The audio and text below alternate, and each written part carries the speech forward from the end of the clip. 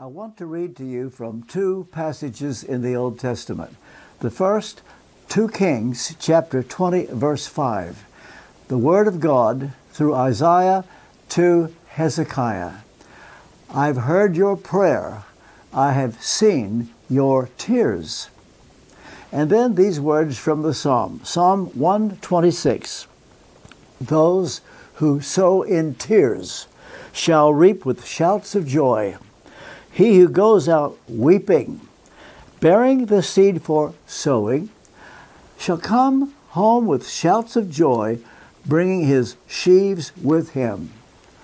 If you want a subject for this word, I would call it try tears. Let's try tears. If you ask, why is this important? Well, the bottom line, for some reason, tears get God's attention. And we've never lived in a time, certainly in my lifetime, when we have needed more than ever to get God's attention. You've got that word in Isaiah chapter 58 where they cried out, Lord, why is it we fast? And you don't even seem to notice. You see, one of the reasons for fasting, by the way, you're wanting to get God's attention. It's when he seems like he's asleep. He's certainly hiding his face. And we, as I said, are in a time we need to hear from God. We need to get his attention.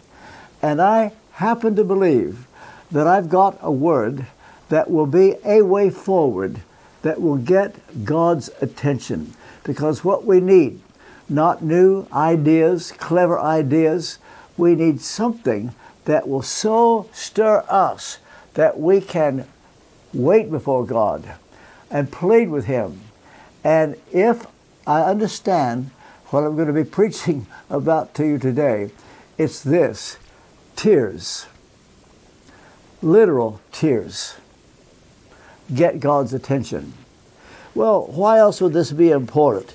Well, maybe someone right now, as I speak, you are experiencing delayed answered prayer.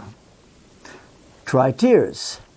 Do you sense that God has been hiding his face from you? Try tears. Are you in deep debt? It could be I'm speaking to someone, you're in financial trouble, and there doesn't seem to be a way out. Try tears. Or are you praying for a lost loved one and somebody that you've wanted so much to come to the Lord? I can tell you, you need God to work on that person, because we are by nature born dead in trespasses and sins. This is the way we're born. We're born dead. Maybe you never thought of it like that, but we are all born dead, spiritually dead. We need to be quickened. And only God can take care of a person like that. So if you're praying for someone in particular, they need to be saved. I'm saying, try tears. Are you in a situation where at the present time, if things get worse, the consequences are just so horrible, unthinkable? Maybe it's God's way of trying to get your attention. You see, we're trying to get his attention. Maybe he's trying to get your attention. And when he gets your attention, and you show it by tears, it may be that God is at last succeeding with you. Are you praying for revival? Are you praying for the Holy Spirit to come down? And you're pleading with the Lord? Well, I'm saying, try tears. Well, what causes tears? Pain. Simple as that. Pain causes tears. Tears generally flow more from emotional pain than from physical pain, but physical pain can cause tears. You might like to know that there are some positive benefits from tears. For one thing, we're told that it has something to do with your own health. For example, tears helps to detoxify the body. Tears will dull pain. And another thing about tears, it will improve your mood. Sometimes when I've had to speak with someone in grief, they've just lost a loved one, and they're not crying. And you think, if only they would shed tears, and if you can get them just to let the tears flow, they feel better. So tears has that effect. And I would like to think that, not that this sermon is going to cause you to cry, or certainly because it is boring or anything like that, but if I can implant a word that I think is based on Scripture that will bring you a step closer to getting God's attention. Well, what does the Bible say about tears? Before I get into that specifically, I don't know if you've ever heard of what used to be called, I don't hear much about it anymore, but years ago there was among Bible colleges what they called the law of first mention. Now, seminaries would laugh at that idea today, most seminaries, and maybe many Bible colleges. But there was a view many years ago, law of first mention. What that means is the first time a key word in Scripture is mentioned, the meaning it has then is seen throughout the Bible. And for example, the first time you find the word tears in the Bible is what I read to you from 2 Kings chapter 20, verse 5. Isaiah the prophet said to King Hezekiah, "Sorry, your time is up. It's over. You're going to die." Well, some might have just taken that word and said, okay, what is to be will be. But Hezekiah didn't have that reaction.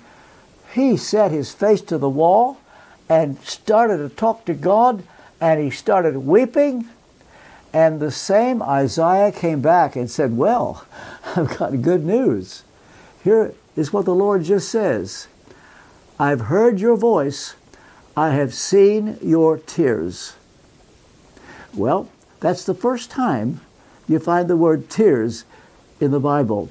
And the idea being that tears gets God's attention. You might like to know the last time you find the word tears.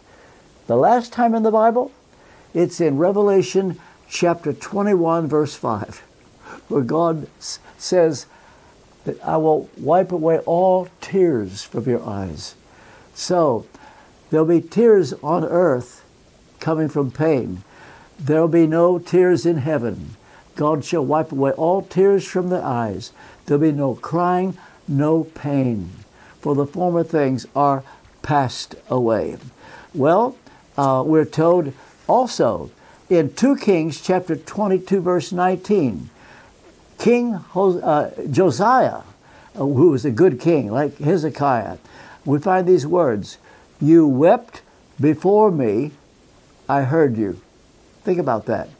You wept before me, I heard you, said the Lord. The Hebrew word for hearing, to hear, I heard you, is the Hebrew word shamar. Every Jew knows what is known as the Shema. Hear, O Israel, the Lord our God is one Lord. Well, the word shamar in the Hebrew means to hear, but it also means to obey. Perhaps if you've got a child, you've said to your child, "Did you hear me?" Well, the idea is they must not have heard you because they're not doing what you told them to do. Well, when God hears us in the shamar, Hebraic sense of the word, it means He has heard us and will obey our request. Well, tears will have this kind of effect on God. So, as it is put, God said to Josiah, I'll give you the verse again, 2 Kings 22, 19, "You wept before me, I heard you." So, there are two ways, I might say, to make sure you are being heard from God. One is if you pray in His will. The other is try tears. In 1 John 5:14, John says if we ask anything according to his will, he hears us. That means that God will obey our request. Best word you can ever hear from God. It doesn't get better than this, to know that he's heard you. Well, you say, surely God, who knows everything, he sees all you do, he hears all you say, surely he hears us. But the Hebraic idea is a very refined understanding. It means that God has not only heard you, but he's going to obey. And according to 1 John 5:14, two things coalesce: your tears and praying in his will. Now, getting the will of God. Sometimes we know what is God's will, and sometimes we think we know what is God's will. God's will can be understood in two ways. First, the revealed will of God. What is that? That's the Bible. You could say the Ten Commandments.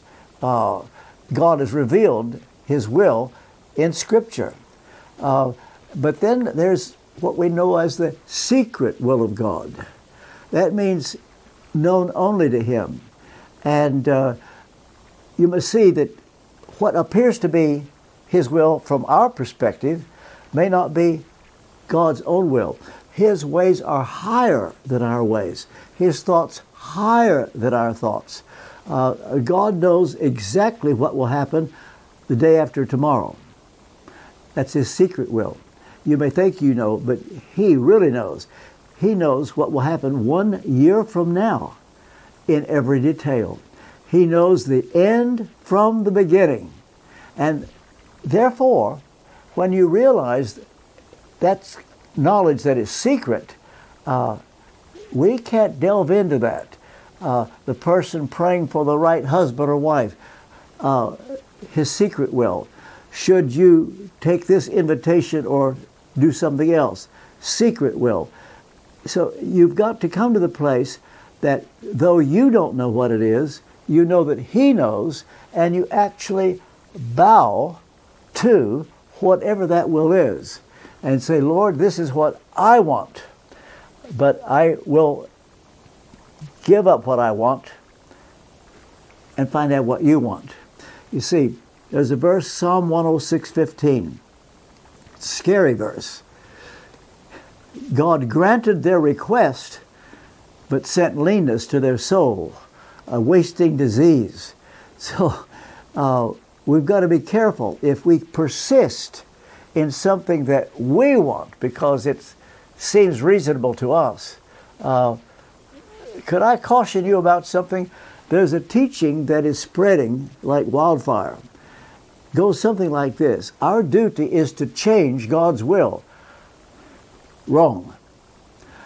Don't give that teaching any time at all. It is false teaching. That is not our duty. It's not our duty to change God's will. It's our duty to find out what his will is and do it.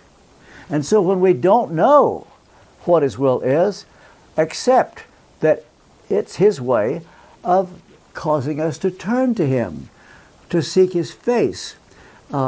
If every prayer was just automatically answered, you just wouldn't need faith anymore. And if you knew everything, you wouldn't need faith.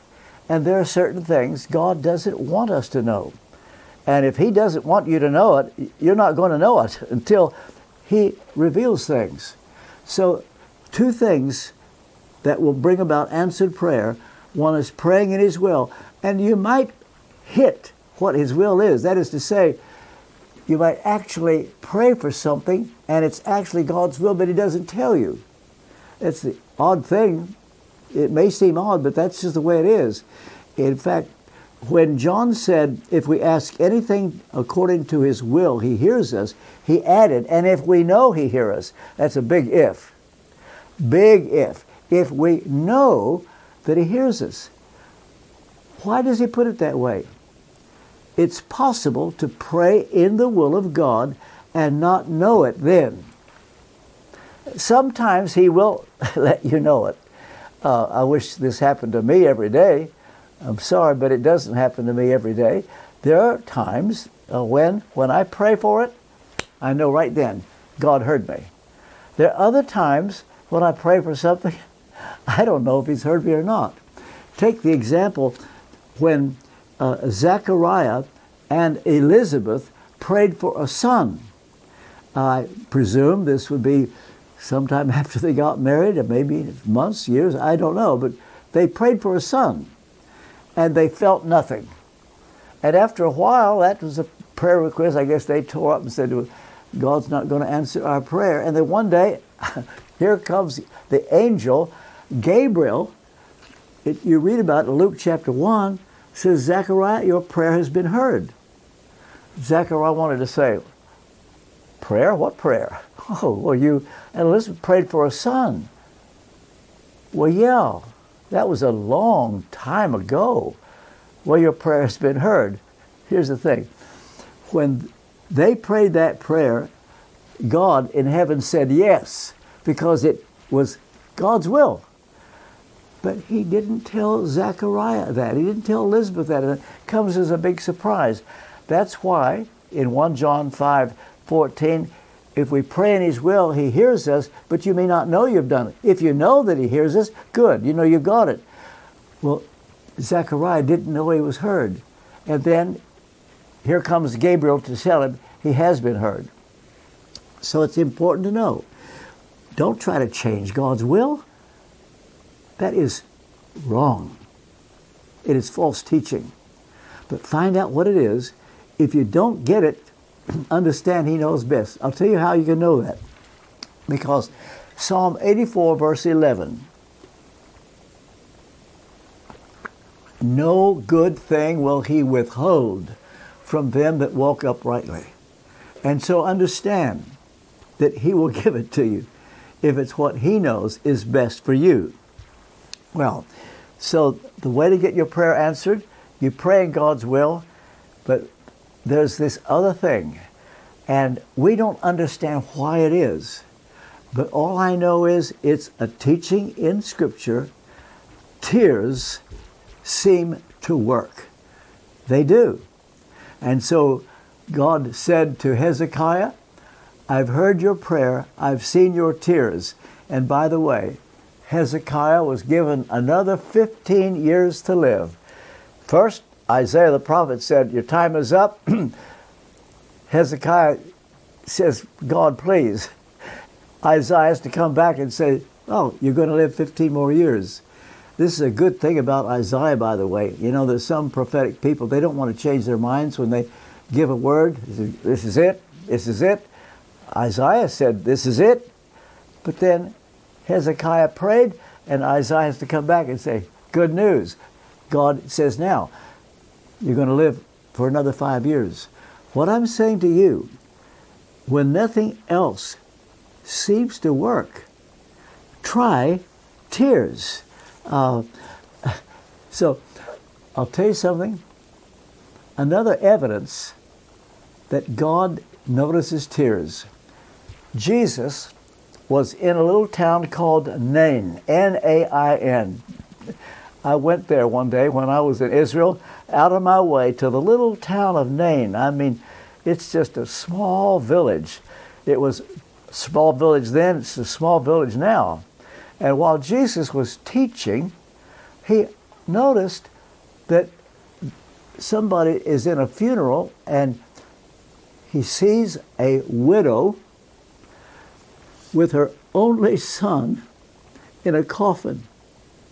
And the widow is sobbing her heart out as they're going to bury her only son. Jesus stopped what he was doing and walked over to that lady. You know what he said to her? Don't cry. Don't cry. You see, tears got Jesus' attention. She couldn't have known that the Lord was watching her. And I just want to say to anybody right now, if you are weeping and you are crying and you are in tears and you may think nobody's watching and nobody cares, Jesus, he notices tears. Jesus, the Son of God, never forget, there's a verse, John 5:19. Jesus said, The Son can do nothing of himself but what he sees the Father do. What the Father does, Jesus does. And so it was the Father who saw the widow's tears as she was going to bury her only son, but Jesus is God in the flesh. He said, "He that has seen me has seen the Father." So we're talking about the Godhead, the Father, the Son, the Holy Spirit, the Trinity. God notices our tears. Well, you know what it is to have lost a loved one? Jesus sees you. You know what it is when you have severe disappointment, nothing's going right, and you just start to cry. Jesus notices. That's the good news. And you feel like you're all alone. Hebrews chapter 5, verse 14 says that at the right hand of God is Jesus, our great high priest. He's different from the high priests in Israel's day, because the high priest, just a man who wanted to do everything perfectly right, liturgically, doctrinally, he had no real feelings for the people. No, he was more interested in carrying out the letter of the law. But Hebrews 4:15 says that this high priest is different, Jesus. He's actually touched with the feeling of our weaknesses. Most people aren't going to be very sympathetic with you if you have a weakness. If it's a legalistic Christian you're around and you admit to a fault or a weakness, they might say to you, "Well, you shouldn't have that. You shouldn't have that." Well, you just say, "Well, all I know is I have this weakness." Jesus, rather than being turned off, is turned on. We're told he's touched. And there's nobody like Jesus. He was tempted at all points. The very things that may not tempt you, but tempt somebody else, or tests you but doesn't test anybody else, you don't get into their skin at all. But because Jesus was tempted, tested, the Greek word just means put to a test. It can be all kinds of temptation or trial. But Jesus has had every kind you can imagine. And even though he is now at the right hand of God, he's never forgotten what it was like. So that when you feel deeply, he feels it too. Never will forget something happened many years ago. My mother died when I was only 17 years old. And we were at the funeral home. Never forget it. At the funeral home, and friends came to view my mother's body and came to say, "We're praying for you, we're sorry." And they would say to me, I'm a 17-year-old, lost his mother, and people would say, "I'm praying for you." But then they were also going by my father's, where he was seated. And he stayed seated as people would come by and say, "Mr. Kendall, we're praying for you." And all of a sudden, I saw my father stand up. People all thought, why did he just stand? He saw a man coming in the door who 2 weeks before had lost his wife. And my dad said, "Here's a man who can sympathize with me." And they hugged each other in the center of the room, because that other man knew what my dad was going through. Well, you may not find anybody who can understand what you are going through, but Jesus does. And so as he saw that widow crying, he just stopped what he was doing and went over to her and said, "Don't cry." I'm telling you, tears get God's attention. You can also put it like this, that when we weep, Jesus does too. You know the story perhaps. Mary and Martha, who were close friends of Jesus, they sent word to Jesus that their brother, Lazarus, who Jesus was also a close friend to, had become very, very ill. Well, why did they send that word to Jesus. He was several miles away. Some would say 100 miles away. I don't know how far away he was. But they knew, they thought they did, that if they got the word to Jesus, Jesus would stop Lazarus from dying. He could do it. He could do it by remote control, or he could just make his way to Bethany and go right to Lazarus' sick bed and heal him. Do you know what? Jesus showed up 4 days after the funeral. And you know, the disciples were surprised at him. Said, how come you're not going to heal your friend Lazarus? And you know what he said? It's a very important verse, John 11:15. I never forget, as long as I live, I wish this happened to me more often, that I get an insight in the pulpit. But I did that day. I was preaching on John chapter 11, which, as it happens, was in my own reading today. That's a coincidence. I followed the Robert Murray McShane plan. And reading John 11, I was reminded of that time when I was at Westminster Chapel, and just reading John 11:15 gave me an insight, a theological insight that was totally new to me. It's simple, but it was new to me then. Jesus said, I'm glad for your sakes that I didn't go and heal Lazarus in order that you might believe. What did he mean by that? Well, what increases our faith and what makes faith a possibility is when God doesn't do what we think he's going to do. When he just does things we don't understand. Why is there suffering in the world? Why this coronavirus crisis?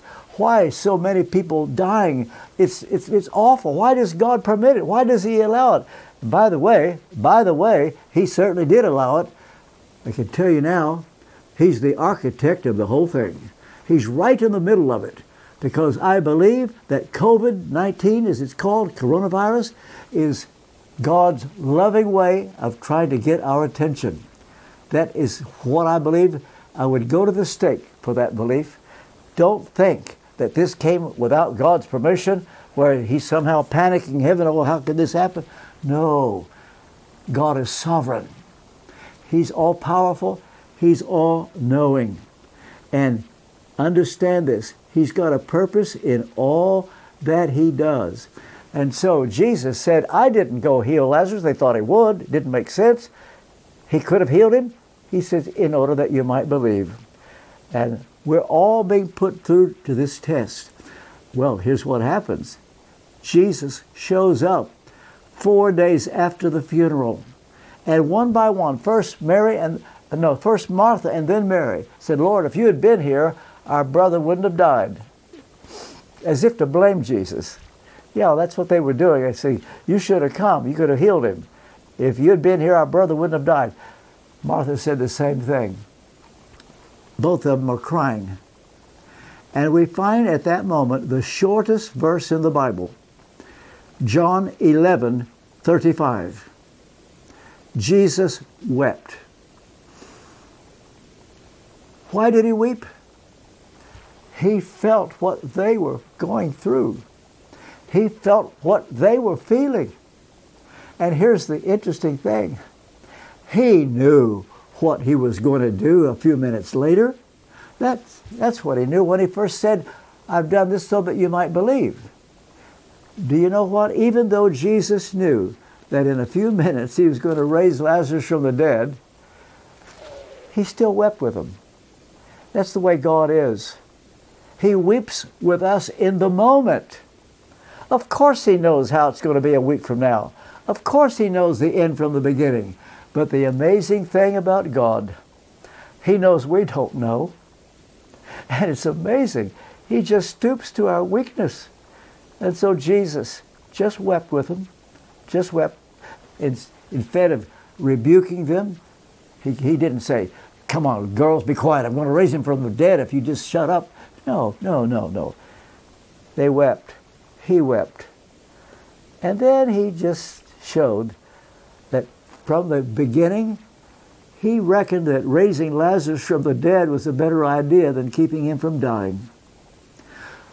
So it is with anything that is God's will. Anything. His will is better than anything that you could come up with. You think you should change God's will as if your idea is better, that you're smarter than God? God knows what He's doing. He's the all-wise God. He loves each one of us as if there were no one else to love. And He's got a plan. Well, when we weep, Jesus weeps. And He did what He did on purpose. We're told another thing, that Jesus actually wept over the city of Jerusalem. Yes. You could say it broke His heart. Now this is a mystery. I don't understand it, but I'm just telling you what the Bible says. He wept.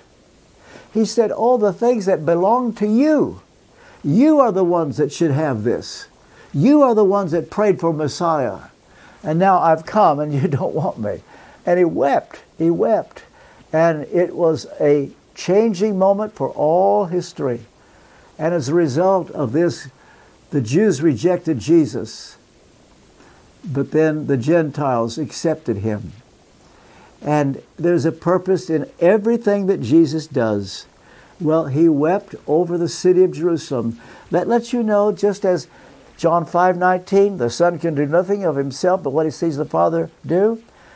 Strange as it may seem to us, even God wept when Jesus wept, because He knew what was going to happen to Israel. He knew. But you know this? God has a plan for you. Don't try to figure God out. Don't think that you were going to have such superior knowledge of Almighty God that you know this happened for this or that. We don't know everything. Some things just you're not supposed to know. But God's got a purpose in it. Well, we know this. Even though Jesus wept over the city of Jerusalem, and it was a part of His plan. Yep, that's true too. Strange as it may seem, that too is a part of His plan. It says in Ezekiel chapter 33, verse 11, I take no pleasure in the death of the wicked. And one reason is because death is not the end. Death is not the end. By the way, never forget this. Hebrews 9:27. As it is appointed unto men once to die, after death, the judgment. And you need to know this. Death is not the end. Death opens up the future that begins in eternity, that has no end. And after death, the judgment. Well, at the end of every life, heaven or hell. Heaven or hell. Now that's the clear teaching of the Bible. If you're not prepared to stand by Scripture, it's not likely that you're going to come to tears to want to see lost people saved, or to see things turn around in the church when there's so much theological liberalism, when people no longer preach the virgin birth of Jesus, or the blood of Jesus satisfying God's justice, the idea of heaven and hell. It's just not being taught nowadays. I mentioned Robert Murray M'Cheyne a while ago. That was not in my notes to say, because I just happened to follow his Bible reading plan, which today happened to be John 11, among other scriptures. But I do have in my notes that I wanted to bring up this story. A fellow preacher went up to his friend Robert Murray M'Cheyne and said, I preached on hell Sunday.